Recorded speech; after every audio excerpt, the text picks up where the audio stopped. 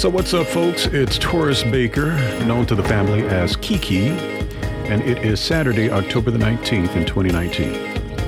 And I've got one of my favorite aunties staying with me this weekend, and I wanted to take a minute just for her to talk a little bit about herself. And she's a wealth of knowledge on the Jordan family, so I wanted to get some of that rich history archived and documented. So as the generation goes on within the Jordan family, we will have something that we could always refer back to.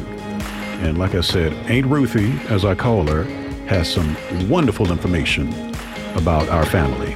And she may not feel this way, but she has a really interesting life story as well. Some of the stories she's been telling me over the years, and even just this weekend, have just had me intrigued. And I think it's really important for us to share this with the rest of the family. So, Aunt Ruthie, thank you for doing this with me today. You're welcome. I appreciate it. So I want to start with something simple. And I have about a good 15 or so questions that I'm going to ask Aunt Ruthie. And we're just going to take a little time to talk about it all. And I want to start with, what is your full name? And is there a story behind why your parents gave you this name? My full name is Ruthie Mae Jordan Hambrick. I was named after my dad's sister, Aunt Ruth, from Detroit, Michigan. As far as I know, that's how I got my name. So she was from Detroit, Michigan, by way of Alabama? By way of Alabama, Okay. right. Was she one of his closest sisters? Because for him to name you after her, would say they got some kind of connection, right? Some kind of close family connection. Yes, she was very close. Now, the May, I think, came from my dad's other sister, which was, we called her Aunt May. Her name was Mary. So I'm thinking that that's where the May came from. So, as far as I know, that's what. How many siblings did he have? And he had 2 brothers and maybe 4 sisters, as I can recall. So a fairly large family for the most part. Fairly. Okay. Now tell me a little bit about where you're from and what was it like growing up there? I grew up off Winchester Road, which is North Huntsville, north of Alabama A&M University. We grew up on a farm, of course, with 9 living siblings. 9 siblings, people. 5 girls, 4 boys, which now we have 5 girls, 2 boys living. But we grew up as a large family, of course, very close. Fun family, fun siblings. Me being the oldest girl, had to play with all the boys, and it was a struggle, but they were kind at times. And, At times. yeah. But when they weren't so kind, I just went inside and I told Daddy that, they were ugly to me and whatever. So And he got that belt and of course he got that took it to belt him, huh? and took it to him. So I'm assuming that they thought, being a girl, well, you need to be inside. You don't need to be out here with these boys. But I had no one else to play with. So, we played with rocks and dirt and sticks and whatever. But, I was kind of a big tomboy too. But Now, you said you grew up on a farm. So was there a lot of farm work going on that the kids had to do? Most definitely. Daddy grew cotton, corn, wheat, all types of vegetables. So there was plenty for us to do, and it didn't seem to have an age limit on who did what. I mean, we all from little bitty to big. And we had plenty of animals on the farm. Chickens, cows, pigs. So it was an experience. I mean, I'll never forget all of the, I tried milking a cow, and I was kind of scared because, first of all, it felt really funny, and plus the cow was like, I don't know if I wasn't kind to her or what, but she would always kick, and I remember a few times I was milking the cow, and I guess I had the milk bucket setting too close, and she was upset, and she kicked the milk over, wasted the milk. Hey, be glad it was the milk instead of your head, So, yeah, and also, oh man, we had some of the best butter from the milk.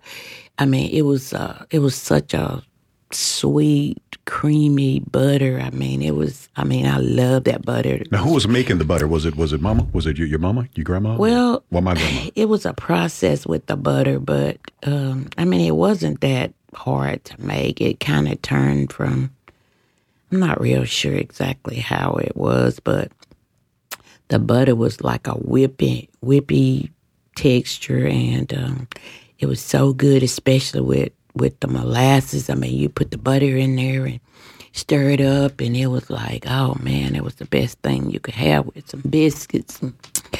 So that's awesome. So you guys were self-sustaining, right? You're feeding yourselves and pretty much, yes. Like I say, Daddy pretty much grew everything we ate, from beans to greens and we basically were raised on vegetables. I mean, meat was a luxury whenever we kind of knew when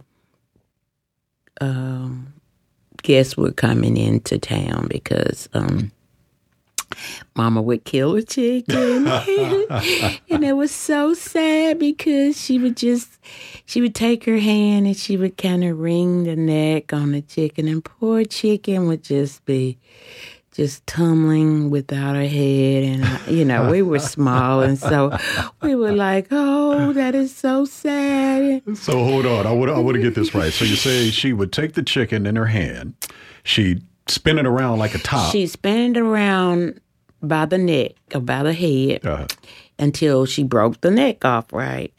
And so, at times that was mainly how she kill the chicken, but at times she would put the chicken's neck on a piece of wood block and, just chop the neck off, which was also cruel. But I thought... Well, this is the 1950s, right? Early 60s, so... Probably early 60s, yes. Mm-hmm.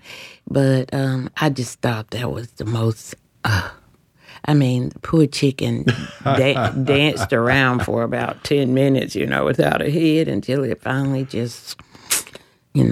died, but that's when you knew family was coming in. Yeah, right? And they were, Mom and them, if they knew family was coming, like, for a special occasion, of course, you were to put the chickens up off of the yard so they wouldn't just eat everything, they'd be kind of clean. And little fat chickens, we seldom got a piece, after the guests got through eating. When the guests finished eating, if there was some left, we might got a piece, maybe the neck or chicken neck or maybe a feet or whatever. But yeah, it was, it was fun. We weren't kids even to this day, meat is kind of an option for me. So I can eat a meal without meat because that's basically how I was brought up. So it's not a big deal. I can eat a vegetable plate and be just as happy as I have a steak in front of me. Okay.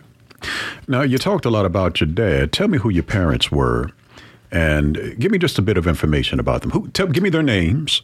And then tell me what you remember most about your mom and dad. Because I found some things out recently that I didn't know about your father, about my grandfather. My daddy was Frank Eddie Jordan, and I know the Eddie came from his dad. So his dad was named Eddie? Yes. And did you know him by chance? Did you know your grandfather at all? Just barely. So you did meet him. He was alive when you were around, right? Yeah, barely. But he was a small man as far as I can remember. Not a very big framed guy. And my daddy, I'm not sure exactly what number I want to say my daddy was the oldest of his siblings. He had a brother named Uncle John. He had a brother named Willie Howard. Well, as a matter of fact... Now, hold on a second. So he had a brother named John Jordan, right? John Jordan. I think Michael Jordan's dad's name was John. You think there's any relation between Michael Jordan out in North Carolina and Frank Jordan in Huntsville, Alabama, Aunt Ruthie? I'm not sure. But, and I let me recap that. His daddy's name was Willie David Jordan. Okay. Yeah. And I did know very much about him, I just in talking or, to other. And his wife's name was Hattie as well, Hattie Job. And interesting. Now, my father's name was Willie. So I'm thinking my father's name came from my grandfather's father, more than likely. Probably. And my mom's name was Mildred Bernard Jordan. She was a Bernard before she married my dad. And she was a sibling of a large family. I want to say it was as large as ours is, probably. She was from a large family. She currently has 3 sisters living, no brothers. How many siblings did she have total that you can think of, that you can name off in your head? Because there are some that I've met, and some of them, like you said, are still alive. And growing up, I do remember meeting quite a few. Now, I never met any of her brothers. I don't know if she had any brothers. She had 2 brothers. Okay. Johnny and Charles. And they both passed already. They both passed. Sisters, now I can only remember 4 sisters. But I'm not real sure if they have any deceased sisters or not. Okay. If so, I don't recall. But now the sisters are, we talked a little bit about some of them yesterday. Ophelia, who lives out in Chicago right now. Correct. There's Mamie. Mamie, she passed away last October. Okay, now it's 2019. It's October of 2019. So that was a year ago. Mamie passed away. Yeah. There is Ollie. Ollie, which is currently here in Huntsville. Ollie's still with us. Mm-hmm. Martha, she's still with us here in Huntsville. And the last one, I've named 3. Ophelia, Mamie. No, that was 4. Ophelia, Ollie, Mamie, and Martha. So that's the 4. Okay. Right. And they were pretty close as far as I remember. Yes. They were, I'm not sure about born, but they were reared in a community east of Alabama A&M University, which back then was called Chase, Alabama. Did not know that. Yes, and it was a community, very close-knit community of, I want to say about 13, and I may not be correct on the number, but they were little village houses of wood. They were yellow. My grandmother lived about midway into that village. I can recall my grandmother living there. My Aunt Mamie lived there because she was married to my Uncle Porter, and they lived on the front side. And my grandmother lived down midway. And, of course, Martha and Ollie were married at the time that I can remember. So they didn't live there. And Aunt Ophelia, of course, she was married and she moved to Chicago. We could walk from our house to my grandmother's house. We cut through Higdon Road, which is like a cut through, and crossed over the railroad track. We walked there mostly Sundays or whatever, and I can remember so well my grandmother was she bootlegged. So I was a small child, and I was like, I really didn't know what was going on. All I knew was I would go there on Sunday mornings, and I would say to myself, my grandmother sure does feed a lot of people on Sundays. I thought they were coming there, for breakfast, and, mostly men. Well, yeah, mostly men. So, so she had a little business going on, didn't she? She had a little business going on. And so I learned later, of course, they were coming, to get some drink. To get some drinks on. So, but I can remember my grandmother, she was I always thought she was, well, to me, I thought she was very mean, but, she was very firm and all, and she was a big lady and all. And I have this one story to tell about. I went there one weekend or whatever, and we had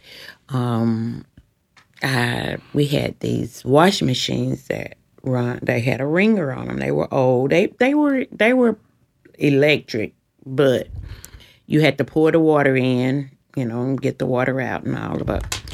And so I guess in order to get hot water,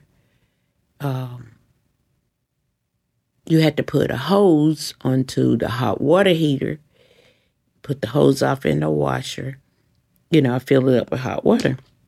So this particular day, it was being filled by hot water. So I walked by the washer, and maybe I bumped it. I don't recall bumping it or whatever, but I walked by, and the hose came out of the washer, and it got hot water on my arm. And so, me being small and not knowing or whatever, I just took a towel and wiped it off, not knowing that. The very next morning, I got up, and, man, I had blisters all over my arm. They were just horrible. My grandmother beat me. She really whipped me really bad because I didn't tell her, but I didn't know to tell her. I thought everything was okay because I thought when I wiped the water off, I was cool, So I guess, that being probably, I would say probably, if not a doctor bill, it required some medical attention. So at that time, there was no medical insurance anybody had. So you had to pay out of pocket in order to. And to this day, I still have that scar on my left arm where, I probably had what's the worst degree burn it was, and those blisters were huge, but. And what was your grandmother's name again? What was her name? Ella. Ella. Okay. And we always called her Big Mama, but she had the cleanest front yard. It was like they had. For some reason, I'm assuming that grass wouldn't grow in their yards. So we swept that yard with a broom every day. And I mean, you could literally eat off that yard. It was so, so clean. She kept that yard. So she was all about curb appeal. Huh? I mean, no leaves, not a leaf, And I mean, it was neat. And it was excuse me, that community was a very close-knit community. It was the Childresses, the Bernards, the Jones, it was like, I guess probably 10, 11 different families, but, and back then everybody shared and, everybody took care of everybody's kids. I mean, if your kid was acting up, you didn't have to get permission to discipline, that kid. So that kind of goes back to that saying where it takes a village to... It goes, right, absolutely. So, but very close, and to this day, well, Aunt Mamie, I guess it's probably been about, maybe 7, 8 years. Aunt Mamie and Leslie Ford, which was one of the residents there as well, they decided to start what we call a Chase community reunion. And she wanted me on the committee. And since then, of course, I have other siblings that, it was siblings from each family that got together. So once a year, every third or fourth Saturday or weekend in July, we come together and we have a reunion. That's cool. So the reunion is for everybody that grew up or were affiliated with the community. That includes the older head, their kids, grandkids, great-grands, nieces, nephews, all of that. So, and it's a fun time. We usually do Friday nights and Saturdays. Friday nights we have what we call a meet and greet. And we meet at, we normally do it at the Richard Shower Center, which is a community center. We reserve and rent the room. And we all come together, and we usually have hors d'oeuvres, and we, have stories to tell, and we meet and greet, and, oh, yeah, you are, Big Mama's granddaughter, and, we just kind of tell some stories. And then that Saturday, we have, a dinner type, and we have a program that we have, we do the history, of the community, and we have prayer, and we have, memorials of the ones that are gone on, and we're trying to keep it going because it's really nice to see that you guys are trying to keep that history alive. Aunt Mamie and Mr. Leslie were the founders, and they both are deceased now, and I know Aunt Mamie looked forward to every year getting with it, and we try to do some things for the kids, and it's just really fun, That's pretty awesome that you guys do that. Yeah, and that's, like I say, that's on my mom's side of the family. Now, let me ask you something. What did your father, Frank, do to make a living, and how did he feed his family? Daddy was, of course, the only one working, and he did. So Big Mama didn't work? Your mother didn't work? My mother did not work. She had too many children to raise. And how many children total? 11. 2 died at birth, or shortly after.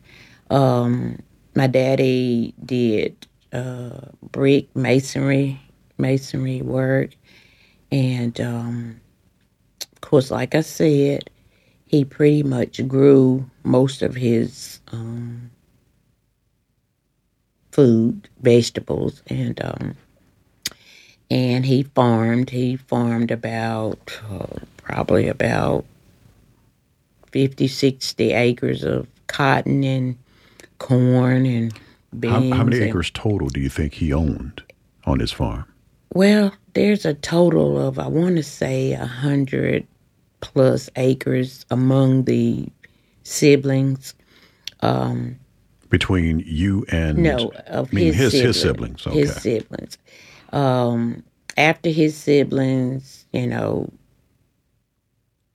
got grown, moved away, blah blah blah, they, came back and they sold their acreage. Can I just say how awesome I think it is that Frank's father owned, you said 100 Yes. acres, right? 100 acres of 100 plus land acres. in Huntsville, Alabama in the 1940s, 50s, whatever it may have been. That's something that's kind of unprecedented. It is. He was probably one of the few African Americans that, owned property. And this is Willie. His Willie dad was David. Willie David. And matter of fact, the subdivision that we worked so hard and we passed through that subdivision day in and day out, coming to our present location. So it's a lot of history there, just coming to and from our residence. I think it's amazing. It's amazing that you guys still live in land that your family have owned for generations. Right. Now, Daddy still has, of course, his children are, still, intact with his, heirs. Uncle John still has his. But the others, they all moved away, Michigan, mostly Michigan, Ohio. So I'm assuming that, of course, they were never going to reside back in Huntsville. So they really didn't have need for property here. And none of his siblings that, other than Uncle John, had children.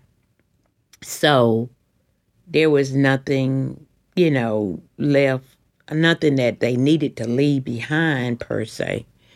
So, so they sold theirs. And we were small kids when they sold it. So, of course, if we had been older, grown, married, whatever, we would have, been able to keep or, purchase that property or whatever from them and keep it in the family. But that's, but. So there's something that I didn't know until recently. And it was really interesting when I heard it because I did not know this years of hearing about my grandfather, Frank, and your father, Frank. But tell me a little bit about, you said he was a pastor, that you were the daughter of a minister in a church. And that was something that I don't think many of us knew. Well, many of us grandkids knew. Would you share a little bit about that? Yes, he was the pastor of the church. The church was located about 3/4 of a mile from the house. As we were smaller kids, of course, we rode to church, and he had an old station wagon, and I remember so well every Sunday morning, because this was my daddy's work car, so every Sunday morning I had to go out and I had to put a nice clean sheet on the seats, where our clothes wouldn't get dirty. And so we went to church, and all of us went to church every Sunday. If we weren't just deadly sick, we were in church. Matter of fact, we all joined church under my dad. from the mourner's bench to whatever revival or whatever. But our incentive, well, we were going to church regardless of whether we wanted to or not. But we did have an incentive after church. We always went to the Mother Lane's house, and she cooked a full course meal every Sunday and fed my daddy and my mom and all of his children every Sunday. We had fried chicken, candied yams, turnip greens, cornbread. I mean, we looked forward to this every Sunday. And I always wondered as I was a small child, how does this lady, how can she afford to feed my dad and all of his kids every Sunday? Of course, back then too, they grew just about everything that you ate. So I do know for a fact that my dad, would take them like greens and, sweet potatoes and that kind of stuff, because he would always say, hey, you kids go out there and pick some greens, and we'd have to pick these big bushel bags, bushels of greens and that kind of stuff. And we would always say under our breath, of course, well, hey, if they want these greens or whatever, why can't they come and pick their own, But, of course, we never let Daddy hear us say that. But yeah, those were the good days of, church. We look forward to going. And to this day, I go to church every Sunday, just about every Sunday that I'm in town. The only Sundays I miss was, if I'm out of town or whatever. But being brought up in the church has, kept me in the church. And I enjoy church. And how long was he a pastor? Was he a pastor? Was he doing it to the end of his life, or did he stop for a time? Or now, as far as I can remember, he was a pastor for years and years until, he became disabled. Till his health failed. Rather. So Frank was a hardworking man then. Frank was working at the masonry. He had a farm where he was growing his own food and feeding his own family. He was a pastor of a church. Oh, yes. Had a lot going on, didn't he? Like I say, he was a great provider. I know it was hard and a struggle back then, but he made it. And just about all of my siblings were brought up in the church, and most of them are still there,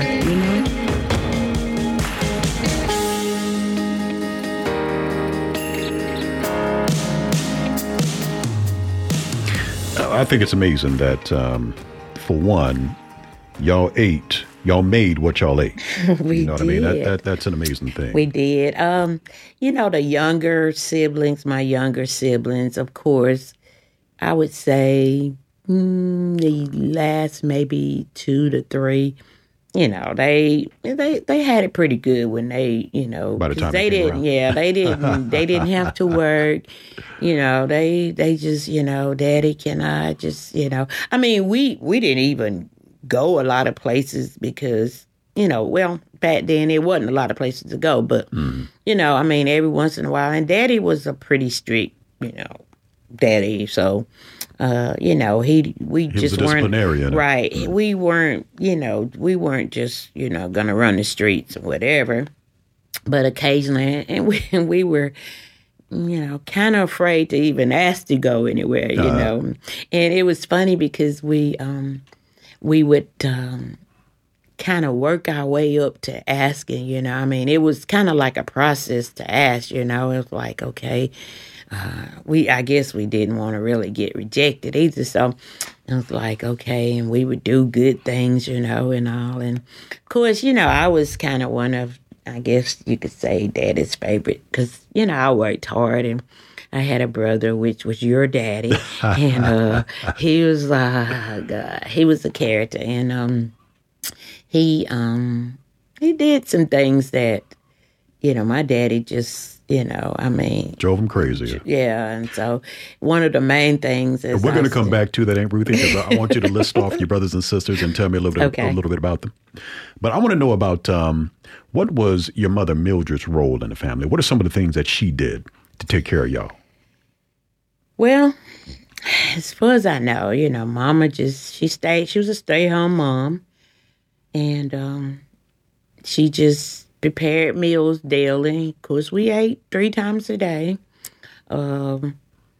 She prepared meals and, kept my daddy's, clothing, whatever, ready for him to, go to work each day. And just pretty much, I mean, she worked in the garden some. And that was going to be what I asked next. Did she do worked any of the in the field garden, work yeah.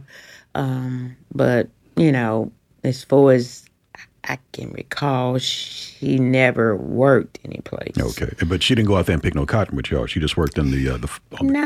I don't remember Mama picking cotton with us. She stayed home, and we would always go home at lunch and eat. And Daddy would always say, y'all go in and get your lunch and eat and, back to the field. Mm-hmm. Mm-hmm. So, do you know how they met?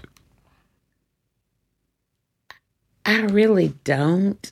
I don't. I'm you never not asked real that? Sure. No. Okay. Now, what's one of your favorite? Actually, before we get to that, I want to ask you, how many brothers and sisters do you have? And would you mind naming them from oldest to youngest, including yourself? My oldest brother is James. How many do you have? Oh, presently it was... Just in total. In total, how many do you have in total? And then you can tell me who was the oldest down to the youngest. It's 7 now. It was 9 prior to 2012. Have 2 deceased sisters, Eloise and Eloise.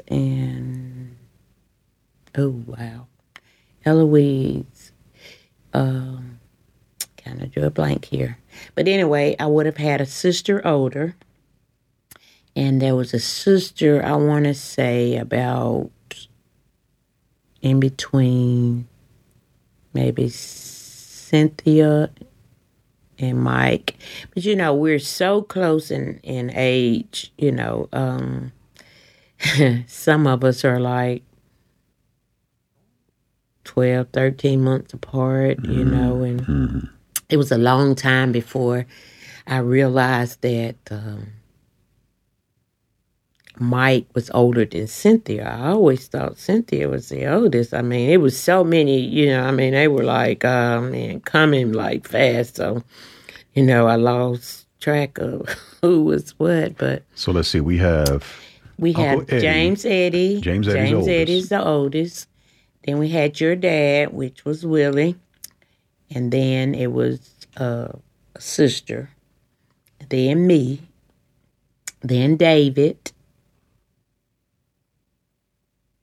Then the other sister may have been right behind. Right about there. Yeah. But I don't think maybe that, because David and I are exactly 13 months apart. Okay. So I'm thinking that the other sister was between Mike and Cynthia, maybe. Okay. After David is Mike, then Cynthia, then Tamara, then Del Marie, and then Veronica. Okay.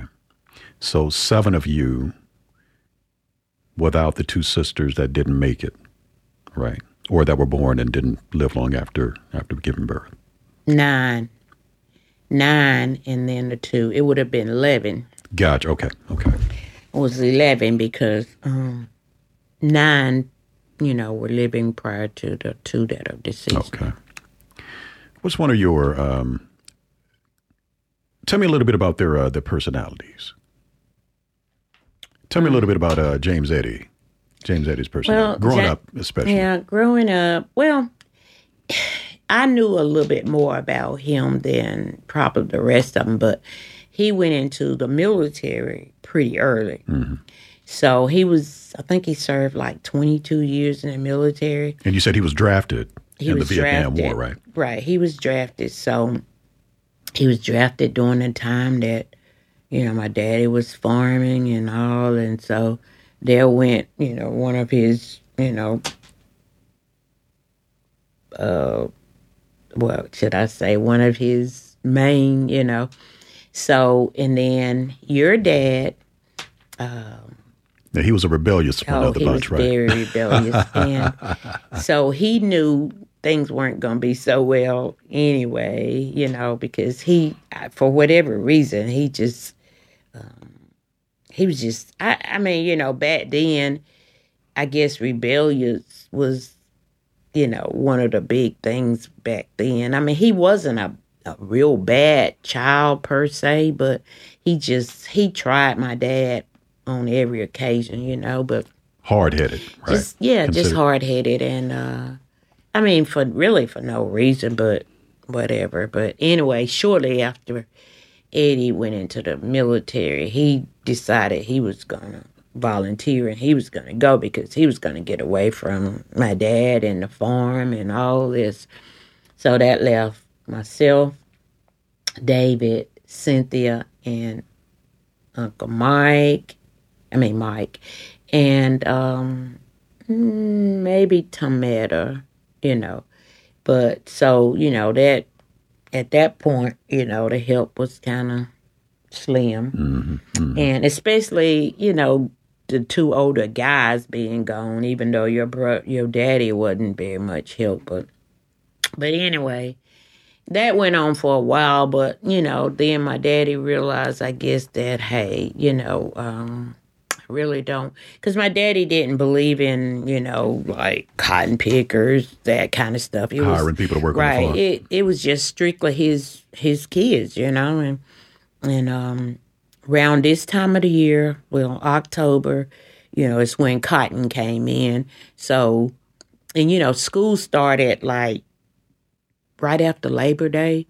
So, we had to pick cotton, and Daddy had, back then it seemed like he had a whirl of cotton, And, of course, we had to pick cotton, and then we had to go back and make sure we had every sprig. And, you don't leave cotton in the field. That's some hard work. That's some hard work. And so your daddy and myself and, we picked and all. And I've told this story before, your dad was like, he was just a jokester and all. And so he's in the cotton field and we work. Everybody else is working, doing, and we had expectations at the end of the day, how much should have been picked and da-da-da-da-da. And so your daddy was like, just standing up in the field, telling all these jokes and all. And so, Daddy would say, y'all be home before dark, get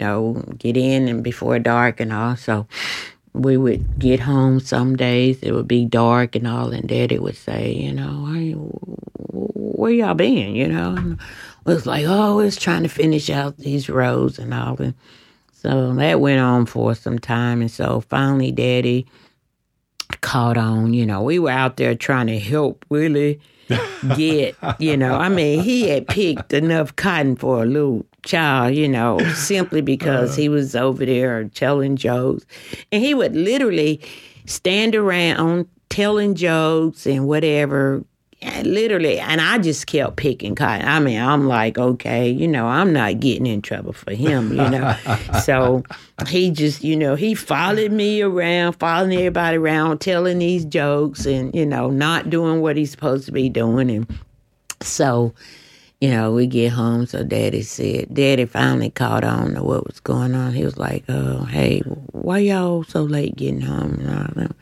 I was like, we was just trying to finish out. And so he finally figured out that we were helping your daddy, try to keep him out of. But, finally he just started getting whippings day in, day out, because Daddy finally figured out, hey, he just not doing what he's supposed to do. He just out there joking and, and all.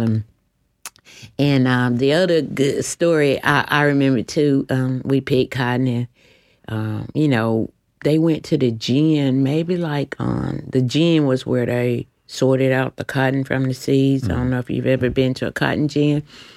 And that was one place I always wanted to go and all. And Daddy would always, and I don't know why he did this, but he would always promise me that he would let me go. But apparently that wasn't a place for a girl or whatever, because I never got to go. And plus they would go to the gym and they would always get, when they come back, they would always have bologna and crackers and South meat and all. And I just thought that was a great place to go and, you know, and have fun and all.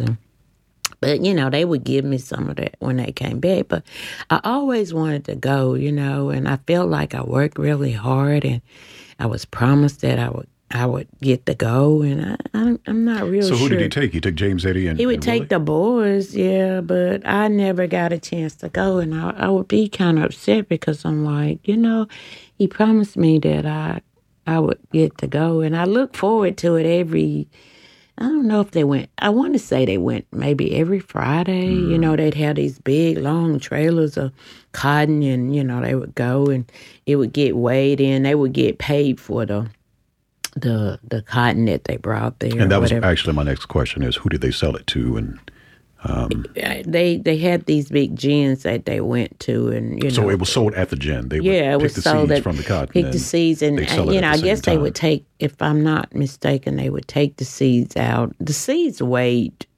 quite a bit in the cotton, so I guess they would filter out the seeds and then weigh the cotton itself. So, you know, you had to have quite a bit, because I guess it took away a lot of the poundage from, you know, the seeds. Now, what was David like as a kid growing up? My brother David. Uncle Dave, yeah. You know, well, Uncle Dave seems like he seems like the fun type too, but he don't seem like the type that be getting into trouble though. No, your daddy and Mike, but Mike wasn't a real trouble, but, you know, he was maybe next in line. So he was a bad influence on Mike? He was kind of, and, you know, he and Willie, you know, they kind of stayed into it all. But David was pretty quiet and all. He was kind of like, he wasn't I won't say he was scary, but he was kind of double jointed.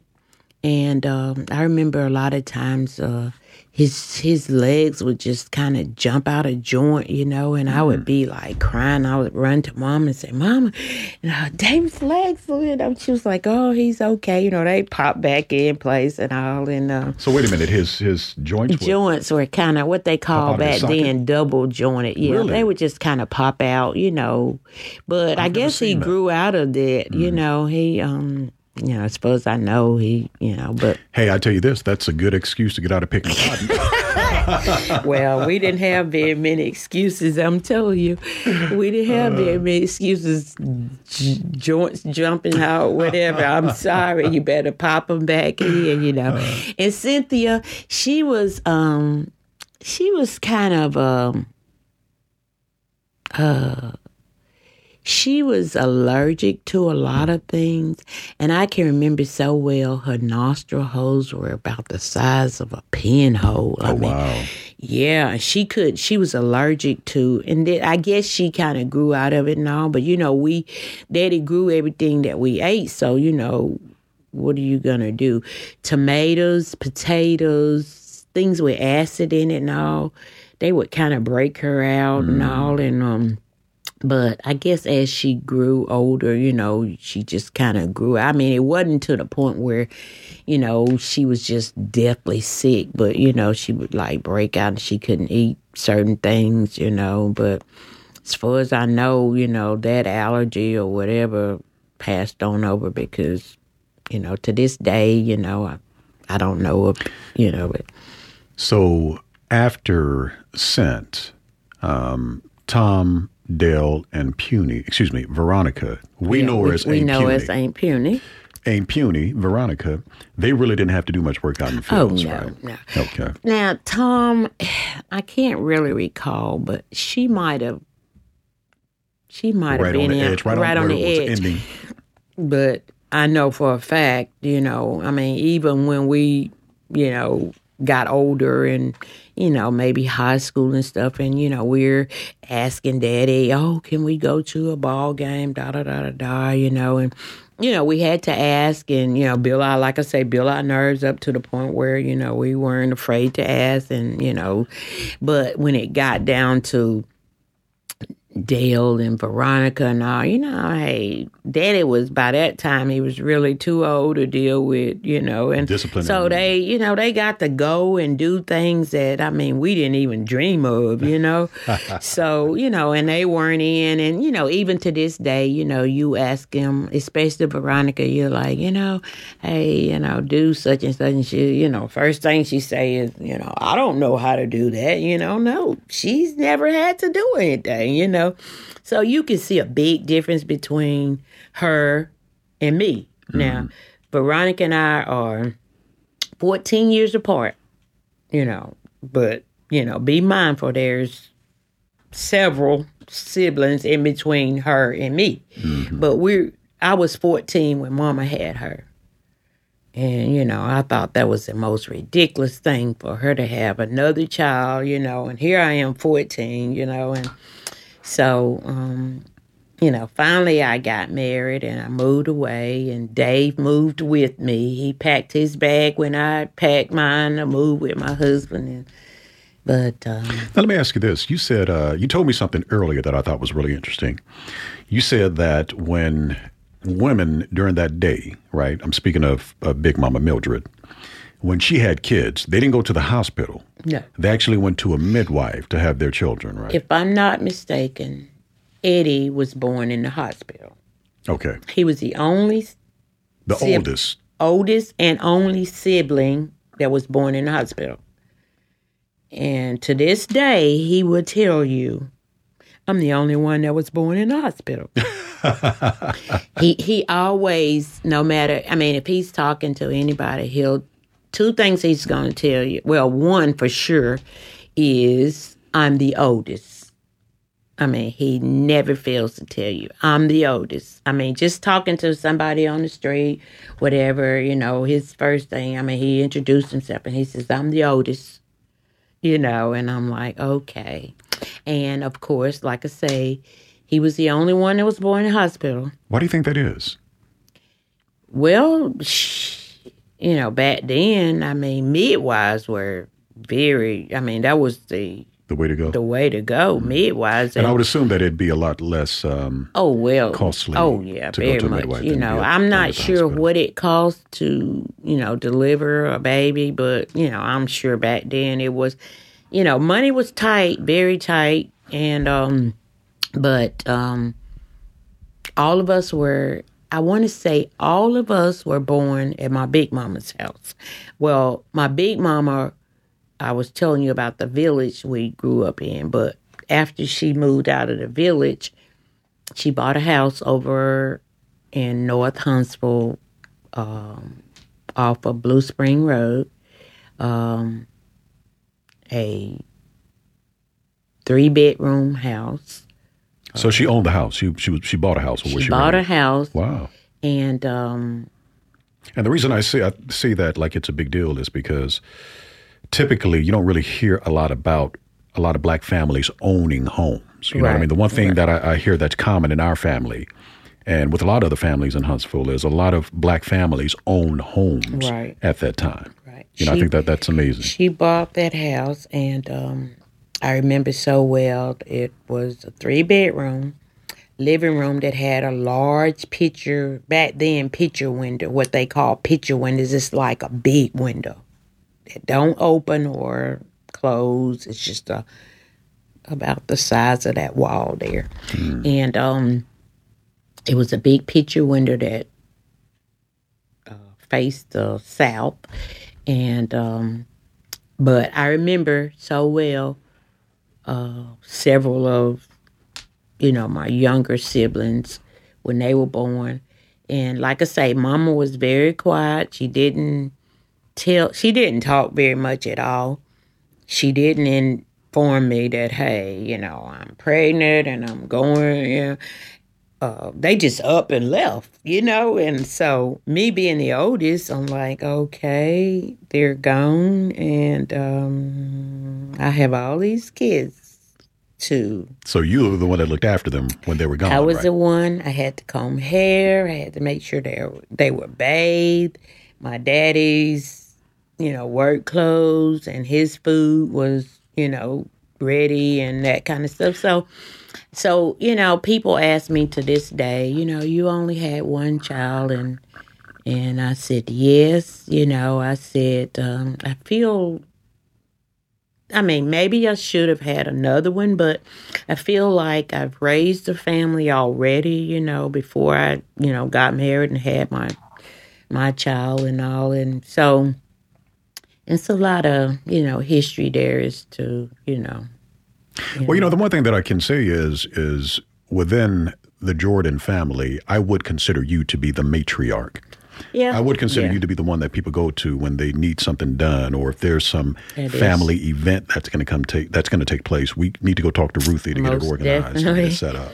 Most definitely. And, in the last, several years, it's normally myself and Cynthia. We're the two that usually, and, of course, Eddie, he's, he has more advice than anything, and he'll say things like, yeah, he's not the type that, he doesn't really like a lot of, I don't know. He'll go along with, what we're doing, but he doesn't like to get too involved in it. Right, and he'll say things like, well, maybe we shouldn't just, maybe we shouldn't. And like his birthday, as, I was telling you, he just had a birthday and he told me months ago. And, we have like surprised and not surprised birthday, different, things and all for different family members, sister and brother. And so he tells me about several months ago, and he said, I'm going to tell you right now, don't try to surprise me and don't have anything, and so I heard what he said and all that.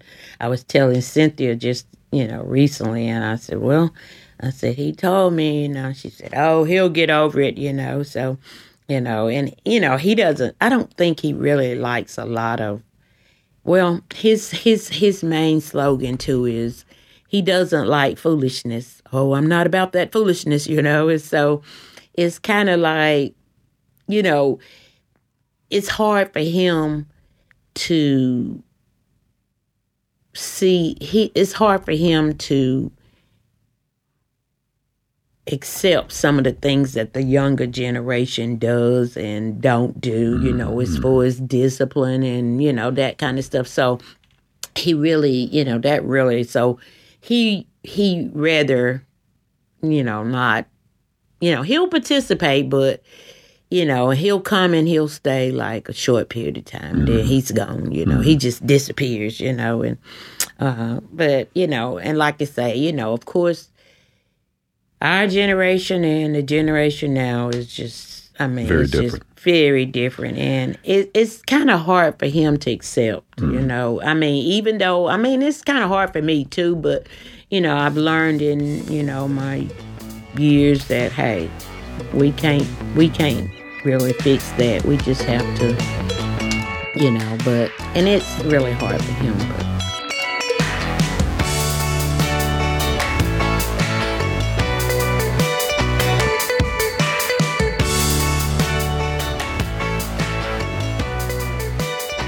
Let me ask you something else, St. Ruth. I got a couple more questions before we round up. We've been going for about an hour now, and I want to thank you for being patient.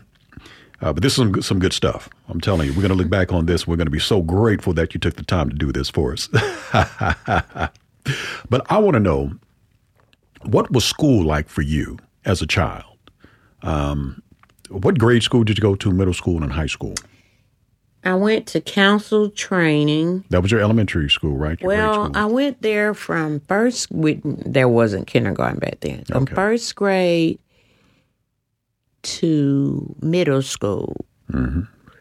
And then from middle school back there in the 9th and 10th grade.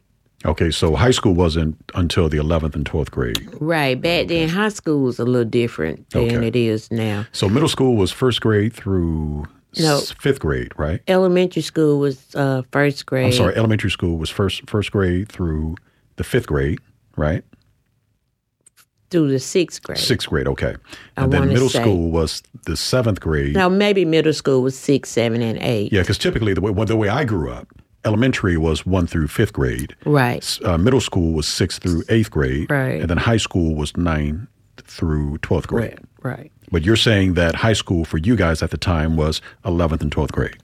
Well, I want to say that that's kind of how it was back then because, they redone everything. So I went back to council in the 9th and 10th grade. And So let me see if I got this right. So what was the elementary school again, the grade school? council training. Council training. So that was 1 through 5. And then you said I want to say I went there 1 through 6, and then I just went to middle school like 7 and 8, which was Davis Hills. Okay. And then I went back to council in the 9th and 10th, and they closed. And so I went to Buckhorn High School in the 11th and 12th, which I graduated from Buckhorn High School. Do you know if that high school is still around today, or has it closed down as well? Buckhorn. No, it's a blue ribbon school. I mean, very. I will say that I made history at Buckhorn High School. I was the first African American cheerleader there. Were you? No kidding. I was. There's a little story behind that. My cousin Pumpkin and my cousin Alva, which is Aunt Ophelia's daughter, the three of us went to Buckhorn after they closed council training, right? They only went 1 year because they were 12th graders then, but I went 2 years. So they were driven out close to us on Winchester. We walked from our house out to Winchester to catch the bus, which was about a half a mile. We walked every day to and from to catch the bus. There was no bus coming back in there or whatever. We walked out there and we actually walked out of the city limits, which was probably maybe about 1,500 feet, maybe. We walked out of the city into the county to catch the bus at the bus stop. Well, we did that, which my cousin Alva and Pumpkin graduated from Buckhorn, okay? I was 11th grader. And so I did that. And one particular day, and it probably was close to the end of the school year. So the bus driver tells me not to get back on that bus again. Because I guess they had figured out that we lived in the city and not the county. So at this particular time, I had just gotten cheerleader at Buckhorn.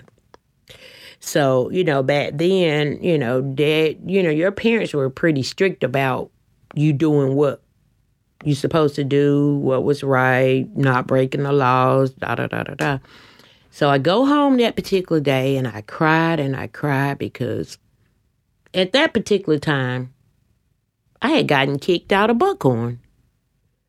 Because that wasn't this. I was really supposed to have gone to Lee High School.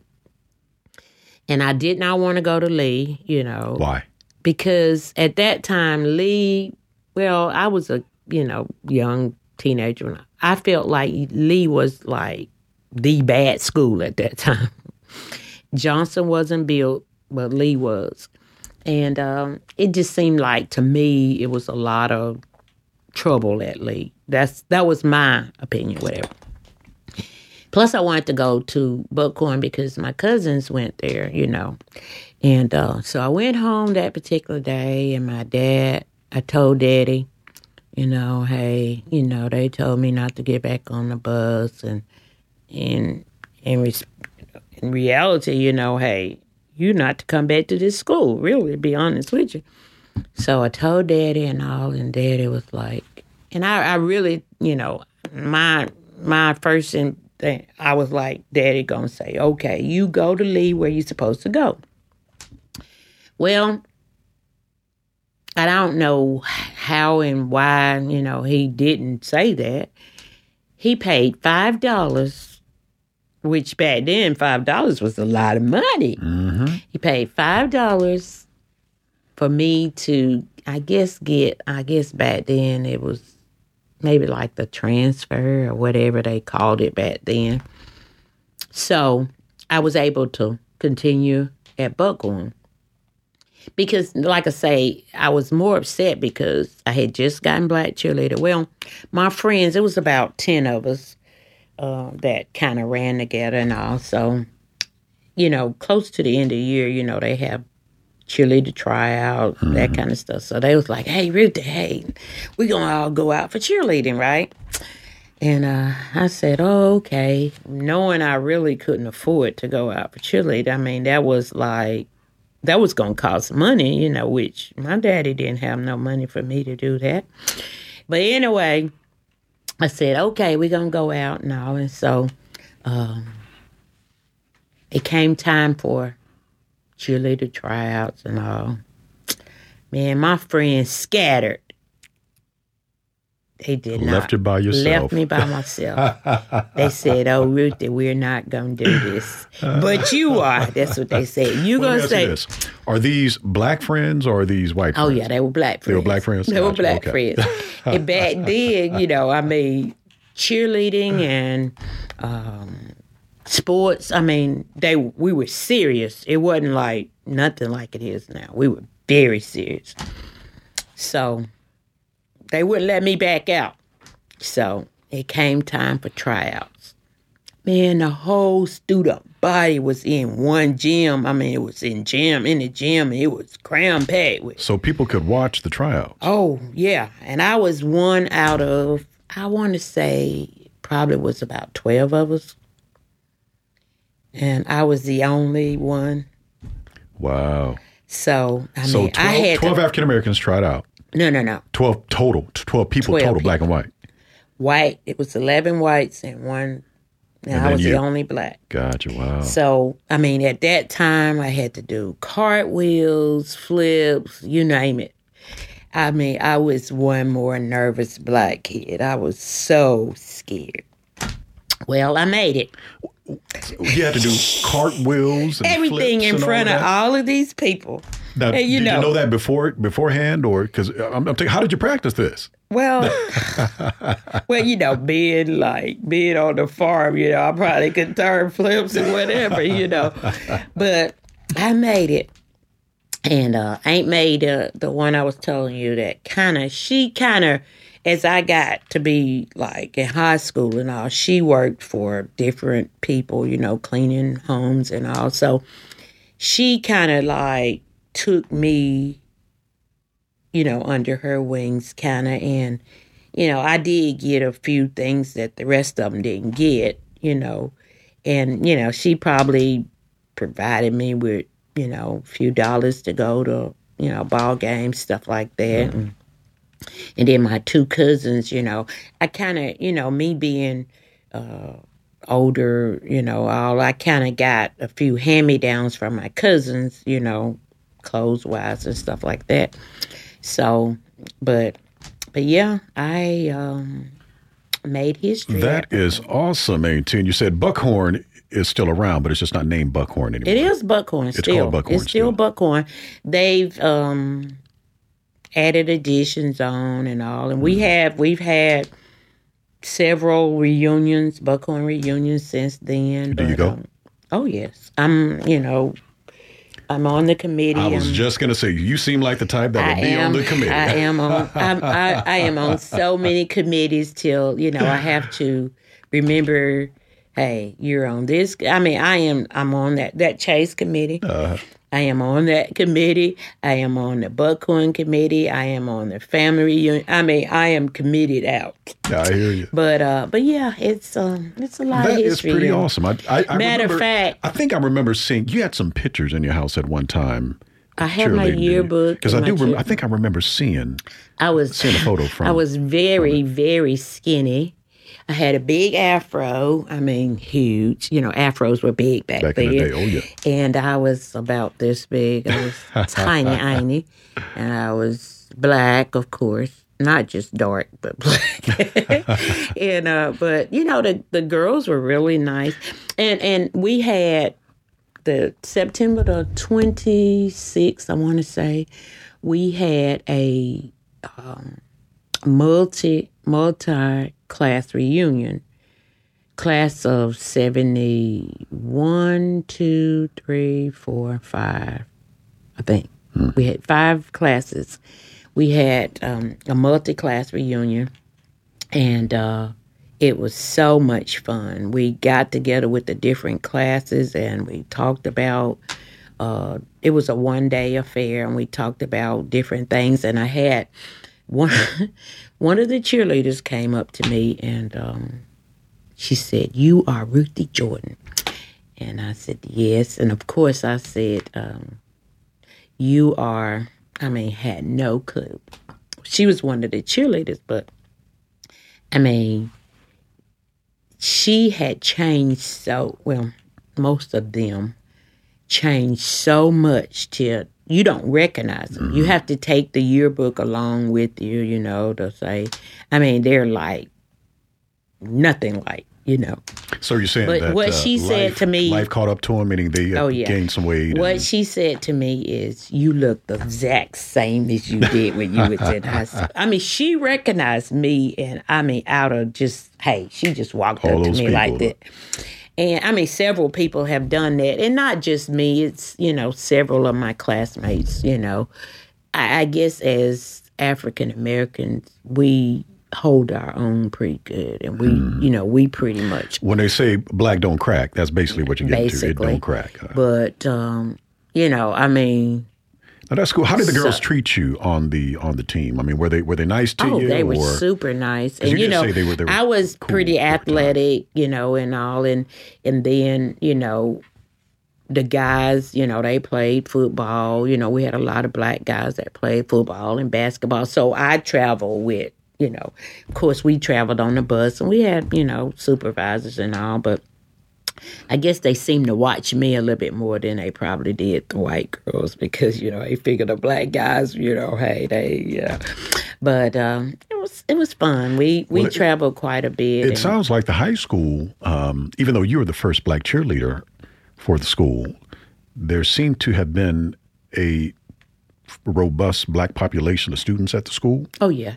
Well, shortly after, I'm not sure exactly if it was the next year or I don't know how many years, but, you know, they black cheerleaders, you know, became more regular after you. But there was no black cheerleaders prior to me. My Aunt Ruthie is the Barack Obama of cheerleading at Buckhorn High School. Buckhorn High School. I mean, so you went to. I want to get to your college years too, because you did go to college. I went to college. I graduated from Alabama A&M University. I actually graduated in 3 years.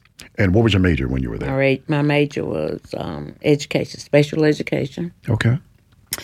And I actually started college on a program called Upward Bound. And that was going to be another question I had for you, is how did you pay for the school? I had I actually, you know, the Upward Bound was like a free, it was like kind of like a scholarship thing, or? Well, I started Upward Bound probably when I was in maybe like 10th grade or something. You went every summer, and you went on Saturdays. You got paid, you know, back then that was a big thing. Hey, you got paid. It probably wasn't but a few dollars, but a few dollars back then was a whole lot, you know. So Upward Bound was something that Alabama A&M were doing for the kids. It was a program, through the school for and the it kids. was a learning. I mean, you took classes. It wasn't just going whatever.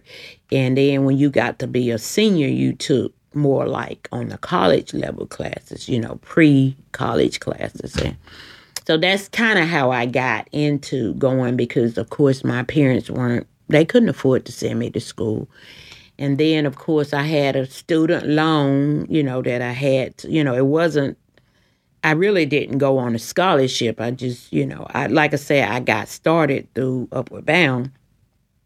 And so Upward Bound was a way that you got into the school. Right. But you still had to pay the tuition. Right. And you took student loans out in order to cover the tuition. And so I had student loan up until I, got my first job. And, I was paying on a student loan for several years, Mm-hmm. But, that was how I did graduate with a BS degree. And like I say... and you started working for the city shortly thereafter? Or did it take you a little time to city schools? Yeah, that was my first job. So your first job is the same job that you retired from? Absolutely. That is awesome. 40 years. You don't hear about that all that much. That is great. I did 40 years service. So. How did you get into sports? Because you were a big softball player. And I was, but, when I was in high school, there was no girls' sports. It really wasn't. It wasn't any girl. I mean, you could play girls' sports through a YMCA. But as far as organized girls' sports, no, there was nothing. So how I got into playing softball and all, I had these friends that, the Petty family, that we went back. I spent the night with them on several occasions, and I don't think they ever came to my house because there wasn't nowhere to, it was too many of us. Well, it was a large family of them also, but they were a little more, But they formed a, kind of like a family community team. And I got on the team with them. And I knew nothing about softball because, all we threw was rocks, probably, the boys and I. But I grew into that sport and I loved it. And to this day, my daddy probably don't know some of the things that went on with me as far as, not bad things, but, excuse me, we played in a league up in Tennessee, which was about 30, 45 minutes away from home. But they would pick me up for the games and things. And they had this brother that would drive us to the game and all. And we would, leave home sometime later than we should. And so he would drive 100 miles an hour, I would say. Maybe not quite, but in my eyesight back then. But, I didn't say nothing. If my daddy knew to this day, I probably never would have played any more softball or whatever because, first of all, it was very dangerous. But I was just gung-ho on getting there and all, and I just took it, And, but anyway, I grew with that family, and we played here in Huntsville some and all. Like I say, there was no organized high school sports for girls at all. So that's how I got into softball. So, because it's in your blood. You still play today. I still and play today. You've been playing for years. But I also joined teams here in Huntsville, and here's the thing. I think if female sports, if women's sports were something that was allowed during your day, like it is today, as big as it is today, I think you probably would have been a professional women's softball player. Probably you so. seem to be that good. But you were good. I grew into being good. I knew nothing about the sport or whatever. But, I stayed with it. I was very dedicated. I was even till, I got to the point where I was so into that sport. And I got married. And matter of fact, one of the girls that played that were on the original team, she introduced me to James. Okay. That's how we got introduced. And we went, he started going with us on these tournaments and all. And I don't know if Daddy knew that either, you know. But anyway, that's how we met and all. And not only that we played in that league, and then, like I say, the league, you know, women's softball started growing and getting bigger and bigger. So I got on a team here in Huntsville, and you know, and then we went on tournaments, and then people would call and ask me to go play with them, you know, and so it just got, and so James would go. He would go to every tournament with me and all, and he even though he wasn't on the team, but he felt like he was, I guess, part of the team. Mm-hmm. And he was so excited about going. And then I had Kenny, and I took him everywhere I went. And it was so funny because the girls and all, they teased me to this day. And they was like, Miss Ruthie, I remember when you had Kenny and you would take him on his game, all the games and all. And you know, you'd have, I did. I had a little suitcase packed. And now we were going outside to softball tournament games and all. And I would have him 3 or 4 outfits packed. And every time he got a little dirt on him, I mean, I'd change his clothes. I mean, it was like, I dared that child get dirty at all. And it was so funny because we laugh at that now. And I remember he got to be a little older. And so, you know, as years passed on, and because Kenny was pretty talented as a football and basketball player himself, though. Baseball, I think, was his thing too. Baseball, and I guess from going watching me, you know, he got into, I guess learned a lot. You know, softball is a little different from baseball, but still, you know, the same concept. So he got older and all, and then I remember me getting to the point where, you know, it.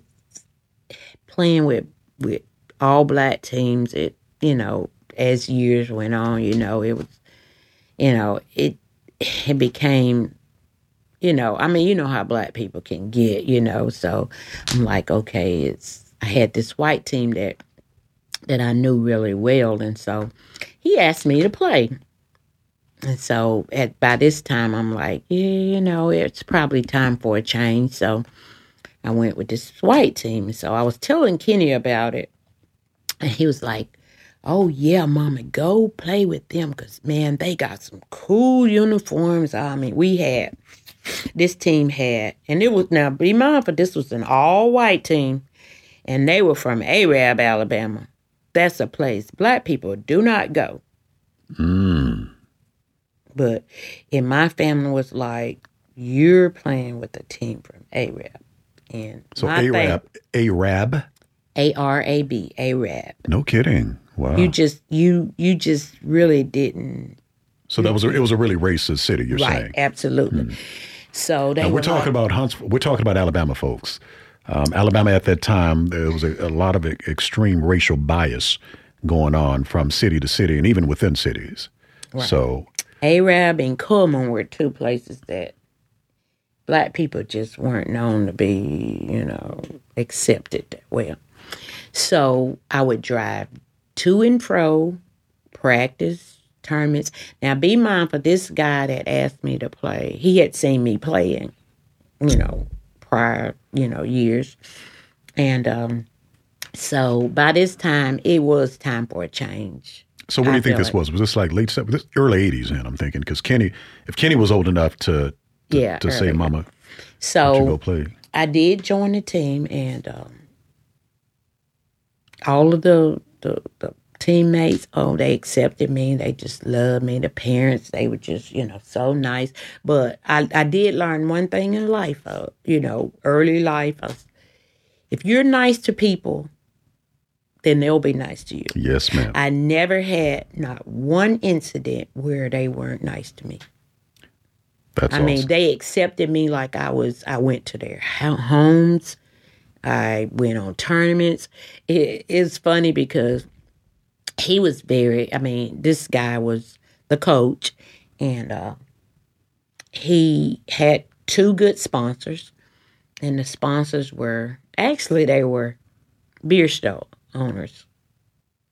And this coach, he drank, and he was a big businessman, but he loved to drink. And that was one thing that James liked about him. He liked to go because everything was free and whatever. So anyway, we didn't have to do anything but go.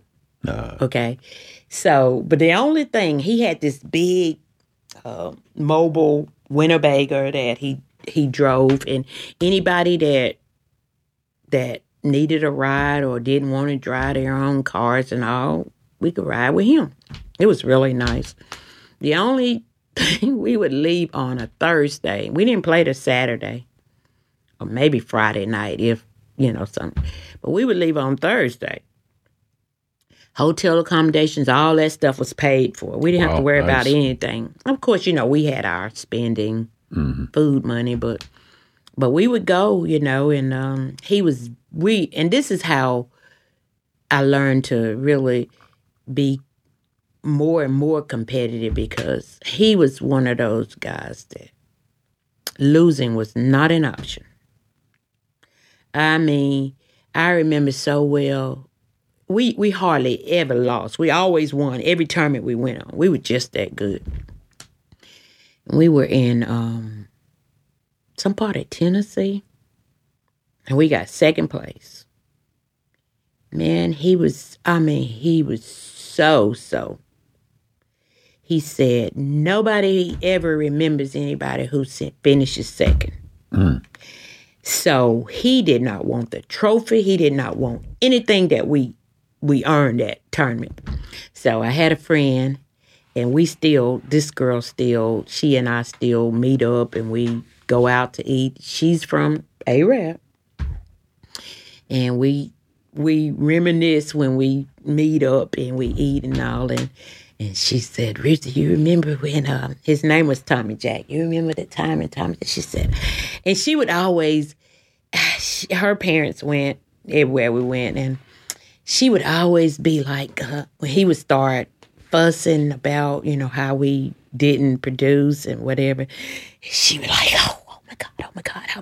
She would be all timid. I said, it's okay. I said, he'll get over it, whatever. But she would just be, oh God. And we, to this day, we still talk about, and we were down in Florence one tournament. And we weren't playing up to par. And he had this one girl, which he kicked this girl off the team in front of her daddy. And what she did was she wasn't producing or whatever. And he says to her, Rhonda, you're not, playing up to potentials or whatever. She smarted off or something. He said, you get your stuff and you hit the road, young lady. And her daddy was standing right there. I mean, oh God. I mean, I can remember so many, oh God. And he never let her back on that team. Okay. But I was on that team, and but I got on the team, and all my friends a lot of my friends that played with me, in the past and all. Your black friends. My black friends, they was like, Ruthie, ask him if we can play. Ask him if we can. And so, my thing was, I'm not taking trouble with me. I'm leaving trouble behind me because, so I was a little reluctant, to ask, And so I would go to the coach and I said, my friend Brenda want to know. I mean, they were good ball players, and I wouldn't ask him about anybody that I knew wasn't going to be a fit for the team. Mm-hmm. And he would always tell me, he said, Ruthie, I'm going to trust you. If I make the decision to let her come, I'm going to trust that, this person is going to be a good fit and not cause problems and all. And I said, okay, I'll assure you that. So I got one girl on there. I mean, it was just one behind the other.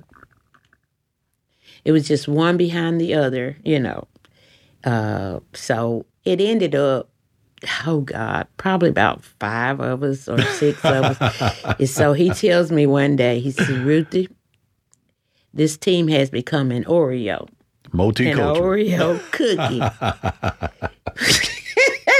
But it was so funny. But none of the girls that I asked to go, none of them caused any problems whatsoever.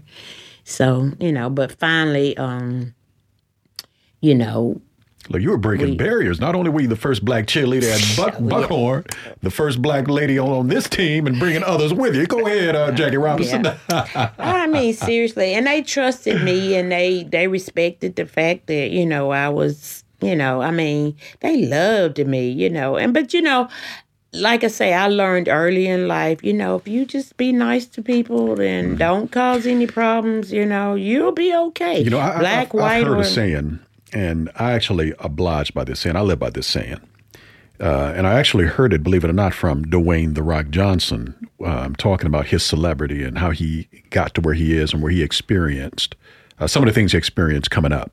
And he's always lived by this philosophy as well. He said, it's nice to be important, but it's more important to be nice. True. Yeah. That's true. And that's how it sounds, was your way of dealing with people as well. Yeah. And it was. And like people take to that. Yeah,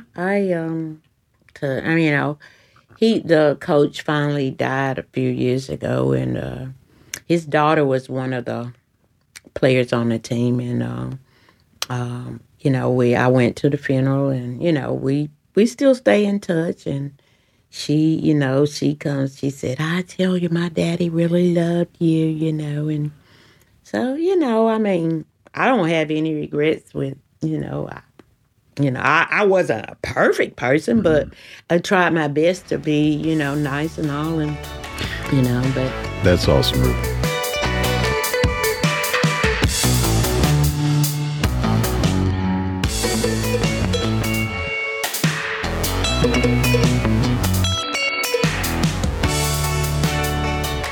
I got just a couple more questions, and we're going to close it up.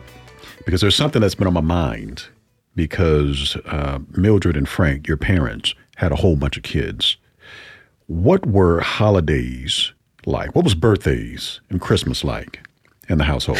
Well, I don't remember really birthdays. I don't. So you don't think that you don't remember celebrating birthdays with your siblings and? Well, as far as like birthday parties, I don't remember really, But Christmas, that was the time of the year, which, we didn't have very much. And, but my daddy always made sure we had apples, oranges, candy, for Christmas. So we got that. There was but I don't remember. I remember maybe a time or so. They had, what they call Christmas charity. And I think, we might have gotten a, toy or so from, but Christmas was, Christmas was Christmas for us. If we got an apple and an orange and a piece of candy, we were just happy. And me being the oldest, daughter or whatever, at Christmas time, Daddy relied on me to cook cakes. So I remember we had this big, long freezer. It was like an old chest-type freezer. It was white. And we had it down in this room. And so it was, I guess, about the length of this table. So every Christmas for several years, I can remember, Daddy would have me bake these cakes. Well, I baked them from cake mixes, and I'd have probably 12 or 15 cakes just rolled up, and they were all colors, yellow, pink, there was, the icing but Daddy was so proud of me for those cakes, and those cakes, with 9 kids, hey, they might have lasted a couple of days, but we were happy. That's awesome. We, Christmas wasn't, I tell my kid, even my kid and my grandkid, when they got, I said, we were so happy at Christmas. We didn't get anything, but we were happy. Mm-hmm. I said, but, the kids today, they get everything and they're not happy, They're not appreciative. But we were so appreciative of that apple, that orange, those nuts, a piece of candy. Mm-hmm. We would go outside and I remember, we lived on the farm in the mountain or whatever. So at Christmas time, we would go cut down a Christmas tree. We'd decorate it, with, I don't know if you remember the, like, paper chains. Mm-hmm. We decorated with that. We didn't have ornaments to put on it, so and we would be happy with that tree. Oh God, we were just thrilled to death with that tree. Chop down your own tree. Huh? And when Christmas was over, we'd throw it off in the woods and all. And to this day, I don't really do. I have done live trees, but even I like to put up a Christmas tree. And I like to decorate it and all, but I would love to throw it in the woods. That's just how we were brought up, I don't really like, I like putting ornaments and things on, but I really don't like taking them off. I like to just throw everything away. Yeah, but that's what we did. But like I said, we would put the Christmas tree up and that's awesome. We'd go find us a tree and we'd get the axe and we'd chop it down and we'd bring it home. We'd set it in a bucket of dirt, and go ahead. No, I was going to say, so Christmas was something that you guys did celebrate. You really didn't get any presents, but you had good food and you cooked cakes and y'all ate good. We ate good. As we got older, we might, they killed hogs and things like that. So we might have had some meat at that time from killing the hogs. Mama, I remember Mama and Grandmama used to, when they killed hogs, the sausage, oh man, that was the best sausage I've ever had in my life, I do believe. Back then they didn't have freezers and refrigerators and stuff, so most of everything that was done back in the day was like what they call canned. Canned. It was in jars. And I can remember so well, they would kill hogs and they would can that sausage. They would fry the sausage, put it in a jar, pour the grease off in the jar. Then they would turn the jar upside down. So the grease was the preservative of the sausage. So when company came, instead of you taking it out of the freezer, like we do now, you would open that jar. And that sausage was just like it was put in there yesterday. Okay. So that was one meat that we had. And, and back then they canned a lot of things. So they canned green beans. They canned everything. It wasn't no freezers and that kind of stuff.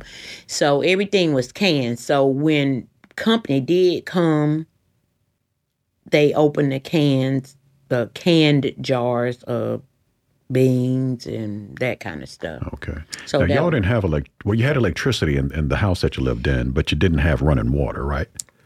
We were the last house. You didn't have electricity because we were the last house in the city of Huntsville to get utilities. No kidding. And my cousin Puddin', we have a picture now of her. At that time, she was there, and we lived by candlelight. You lived by candlelight prior to getting electricity? Yes. No kidding. No kidding. Wow. All of this wonderful history we're learning about the Jordan family today. I'm loving this. I'm not sure, and I'm not going to try to quote the year we got it. And well, let me ask you this. Late 60s, mid 60s, 70s? Because I came around in 74. When I was there in 74, I remember maybe it being about maybe 4 or 5 years old going over to the house. And there was electricity at that time because we would watch Soul Train, So it probably was, I would say it was probably late 60s. Okay. And to this day, the utilities to the home house, the house I'm in, and all, the utilities are run. The utility line is underneath the ground, underneath what you call the long road, whatever you called it earlier. We call it the lane, which run from where we are now out to Winchester Road. Mm-hmm. The utilities and phone are underneath the ground. Okay. They dug a big trench midway the road and buried the line underneath. So if y'all didn't have electricity and y'all were living by candlelight, you didn't really have running water coming in the house either. You had a well. We had well. We had a well that we drew water from the well to drink, to bathe, Did you ever have any issues with the well? Did anything ever get caught in the well that you guys had to clean out, or was it always fairly? Well, there was occasions where they had to, clean the well out, but we didn't know. It was never, a stopping point for water supply or whatever. The well still exists where we are. We just have to find the exact location. No kidding. And it's probably still a stream there. So it was a stream that you guys are getting the water from. You built the well. The well was the water was drawn from a stream there. It was like a wood shaped frame that had the what they call a pulley and a rope that hooked to the bucket. Lowered off in there, and you drew the bucket up. It was full of water. The water was nice and clean and good stream water. Cold, didn't have to worry about putting in a refrigerator. Well, we didn't have a refrigerator anyway, but. What about using a bathroom? You guys had to go to an outhouse. We had an outhouse. We had an outhouse, and. Okay. Yep. As we got older and Daddy, we finally got our first bathroom that Daddy kind of added on to like the porch, It's kind of like a bootlegged. Because you had to go outside of the house in order to. So if you're upstairs in your rooms, right, you had to go outside the house, down the stairs, in order to get to the bathroom. No, right? The bathroom. It was upstairs porch.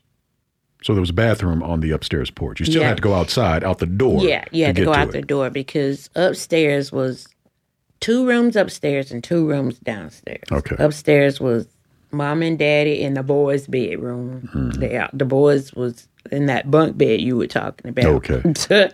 And the girls were on the other side. And I remember us having a wood heater was in the middle of both rooms. We had wood heaters that supplied the heat. So was it a wood, like a little chimney system or something like that? Wood heater with a chimney that went straight up.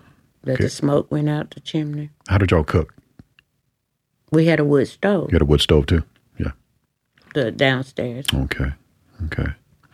Awesome. Well, Elaine T., this has been some very, very good stuff you've been sharing with me. The last thing that I want to ask you is, if there's one thing that you want your family and friends to remember about you, when you are long gone and generations later, we're talking about Aunt Ruthie and we're learning about Aunt Ruthie, what do you want people to know? Well, I would just like for people to love their family, cherish what they had when they were little, which was very little, but cherish it, I tell my son and grandson now, no matter how large or how small the gift is, treat it as if it was a piece of gold, and that's kind of how, I can take a little of nothing and just make something big out of it, because in my bringing up, like I said, we had nothing. So we had to make something out of nothing pretty much. Mm-hmm. So I will always, tell my family that, just love your family and cherish what you have and, in your upbringing. All right. Wise words from the wise Miss Ruthie Hambrick. I want to thank you all for listening. I'm going to make sure that this is shared with the family. If anybody wants to hear this, just let me know. Because when Ruthie, like I said, when she's long and gone, we're always going to have this to know her.